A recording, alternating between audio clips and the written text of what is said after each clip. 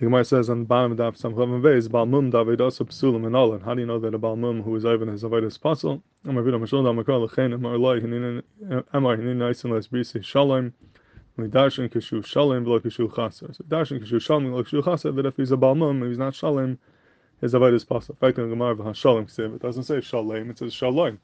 So where do you see anything about being Shalom and not being a Baal Mum? So Amar Nachman Vav the Shalom Katiahi.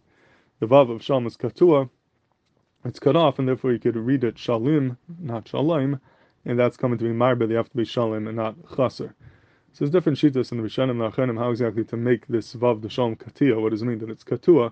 And the shita of many Paiskim is, which is the common minig, that the Vav is cut in the middle. So there's a Vav and there's a little line in the middle where it's missing, and then the Vav continues afterwards. That's what it means. The Vav of Shalom is Katua.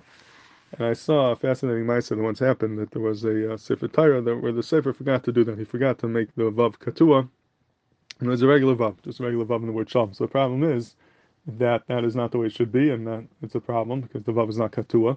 So Pashtus is just erase the Vav, but the problem is that some certain shittas hold that Shalom is the name of HaKadosh Baruch Hu, and it could be a problem with Mechikas Hashem, and none of the Seifrim are willing to be meichik because they didn't want to get into this issue of Chalila being meichik b'shem. So you had the Sefer Torah that was not written properly, but no one was willing to fix it, and the Shaila is what to do. So about the Shaila to Shlomo Zalman, and Shlomo Zalman had the Gevalke Eitzah where you see the Ga'inis and the Yashus HaSeichel of Shlomo Zalman. He said there's a Pashut Eitzah over here. He says what you do is you take all the other letters of Shalom besides the Vav, and you make them longer, you make them bigger. So you're Mayach the Shin and the Lamed and the in the Mem, you make them bigger Isis, and by making them bigger Isis, the Mela the Vav is going to end up being smaller.